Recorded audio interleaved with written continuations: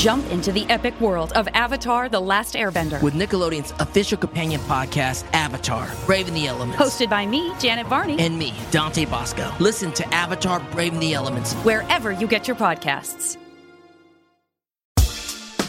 Rise and shine, football fans. Start your day the right way with Morning Footy, a podcast that covers every aspect of the global game, headlines, match previews, analysis, interviews, culture, fashion, and plenty of banter. Join as we track the thrills and spills of Europe's biggest title races, the business end of the Champions League season, a summer packed with international competitions, MLS, NWSL, and much more. Subscribe to Morning Footy. It's the Late Show Poncho with Stephen Colbert. Welcome back, folks, ladies and gentlemen. My guest tonight is an actor you know from Harold and Kumar, House, and Designated Survivor. Please welcome back to The Late Show, Cal Penn.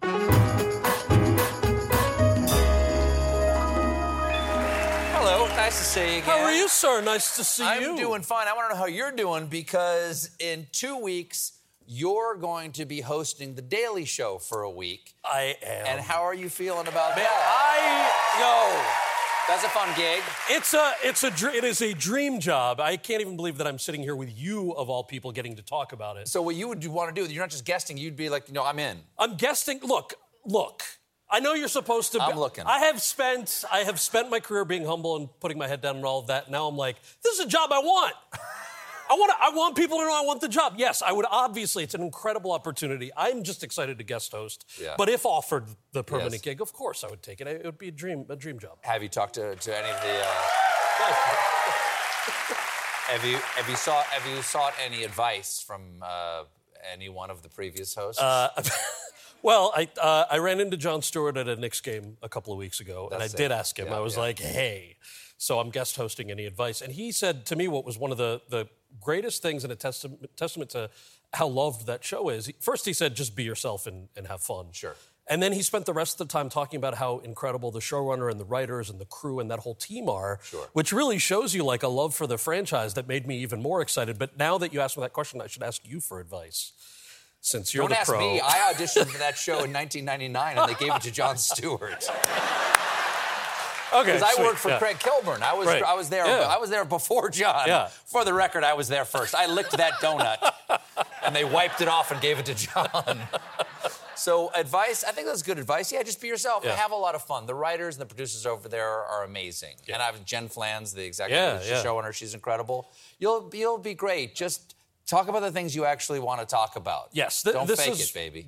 There's no faking it. I grew up on that show. I'm a big fan of satire and comedy, obviously. Up on that show? Meaning it came out when I was like late high school, early college. Okay. I wasn't 7 years old when it came sure. out. I'm not that young. How little I like you. I want to figure out. No, sure. This is going so poorly already. Yes. No, but, my background is comedy. That's always my first love. And then having had the chance to take a sabbatical and work in politics, I'd love to be able to merge those two together in a fun comedy You've show. got a crazy CV in that regard. So for the people who don't know, you were already known as a popular actor, and then you went and worked for the Obama White House. How long were you there? I was there for about 2.5 years. That's a good chunk. Yeah, that's a good chunk. Thank you. What was that transition like for you? Well, there were some learning curves. I remember probably my third day at the White House, I was CC'd on a big email chain with the National Security Council. And in government, everything is spelled out, and then it's acronyms for the rest of the email. And I learned this the hard way. The email said, Cal, we need you to know about the Moro Islamic Liberation Front. And then in parentheses, it just said MILF. It's a true story. And the rest of the email said things like, MILF is considered highly dangerous. MILF recruits young men. Many young men will grow to regret their affiliation with MILF over time.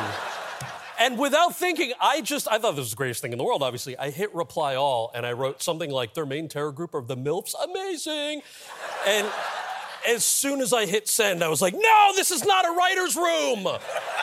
This is the National Security Council. Take it back. Nobody had my back. There was silence on this email chain. In the hallway, people were like, yo, that was so funny. That was really... That was a really good bit. Not on record. But not on the record. Baby. Not on the record. Nothing that can be subpoenaed. There was a learning curve, but I do feel like maybe Wow. that prepped me for this coming couple of weeks. We have to take a quick break, but stick around. We're right back with more Cal Penn, everybody.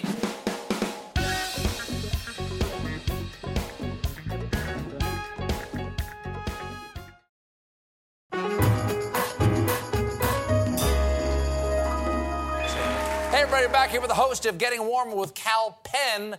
Cal Penn. You know, you host a docuseries right now called Getting Warmer with Cal Penn, and it's about the climate crisis. Yeah. What have you learned? Because I assume you must have been fairly informed about this before. What have you learned that surprised even you as you were doing this series? Yeah, so this show is mostly about climate solutions, which is great. So it's not the doom and gloom thing. It's really who's doing things right, advocates and businesses and things like that. What surprised me was a lot of people who finance the clean energy stuff, whether it's solar panels, whether it's clean tech or innovation in this space, are some of the folks who, at least on paper, kind of attack those innovations, but they know that it's profitable, they know that this is the right direction for our planet and for business, and they know that it's possible to have both.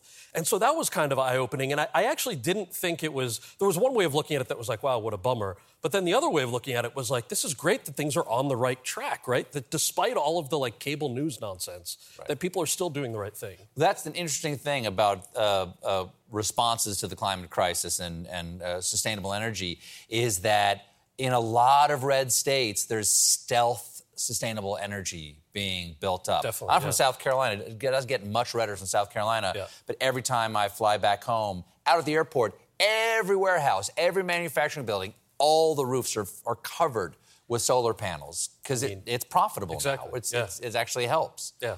Well, you worked, as you said, for a couple of years of the Obama administration. Did you ever work on climate issues then? I worked on youth outreach primarily, and there were a couple times where that touched on climate. I remember helping put together a big summit for young people on climate change, and that was probably the first time I saw how, there were young progressives that we invited, but also young evangelical conservative Christians for whom climate was a big issue. They might have disagreed with Obama on 99% of other things, and their view on climate was God put us here to take care of the planet. So whatever gets you to the table, that was kind of inspiring to see how people can work together on an issue like that. So that was one of the nice pluses there. Yeah.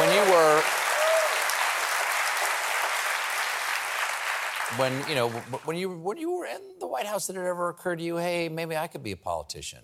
Did you think like I could run for office? Where's home, by the way? Where's home? Home is New Jersey. Okay. You ever think about? Thank you. That's right. You ever think of running to represent some part of the Garden State? I was very proud of the work that I did during my sabbatical in the White House, and you're welcome for the Affordable Care Act and the repeal of Don't Ask, Don't Tell. That was you, right? That was all single-handedly all me. No, I mean wow. being a tiny part of all of those things was wonderful and obviously feels great. But I got to be honest. Being the host of The Daily Show permanently would just pay way more than running for office. Exactly. So I just, running for office pays very little at all. Right.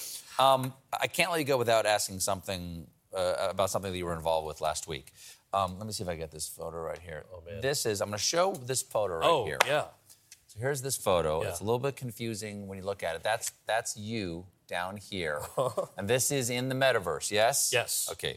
This is an event that was sponsored by Taco Bell, and it was the Taco Bell Metaverse Wedding.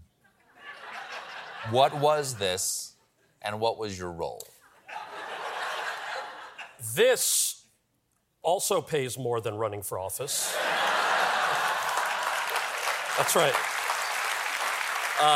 It's true. Daddy, don't do this for free. No, absolutely not. Yeah. But I love tacos. Taco Bell reached out and said, we're literally doing a wedding in the metaverse. It's will you MC it? And MC or like no, I officiant? didn't officiate. You did not officiate? No, the couple had someone much closer to them who officiated. Okay. But I basically hosted and MC'd it. I thought it was kind of amazing. I mean, first of all, anytime somebody's getting married, the idea of celebrating their love was great. But I love tacos, and it was just a weird, fun thing to do, honestly. Talking a lot about this tacos. You talk about you love tacos a lot. I do love tacos a lot, and money. They both fold. They both fold and very love, nicely. And love, obviously. Love. You lead with the love. Love is often called the taco of emotions. Oh, my gosh. Nice to see you. Thanks, man. Getting Warmer with Cal Penn is streaming on Bloomberg Television, and he's hosting The Daily Show March 13th. Thank you for listening to The Late Show Pod Show with Stephen Colbert. Just one more thing. If you want to see more of me, come to The Late Show YouTube channel for more clips and exclusives. CBS Friday and streaming on Paramount Plus. Cal Fire's coming to you! Don't miss TV's hottest show, Fire Country. This is a high-complexity rescue with a low chance of success. Follow the rules, and you shave another day off your sentence. Critics call it explosive and pure entertainment. I'm a fella. I'm not fit to be anything else. You're not an inmate. You're a firefighter. Bring it on. Fire Country. New episode Friday, 9/8 Central on CBS, and now streaming on Paramount Plus. Hey, it's Matt Norlander with the CBS Sports Eye on College Basketball podcast, and it is tournament time, people. So listen to the one podcast that will cover every upset, Cinderella, Bracket Buster, Sleeper. We've got it all covered, every round, reaction shows, all the way up through the championship game in Glendale, Arizona. To find us, search Eye on College Basketball podcast wherever you get your podcasts.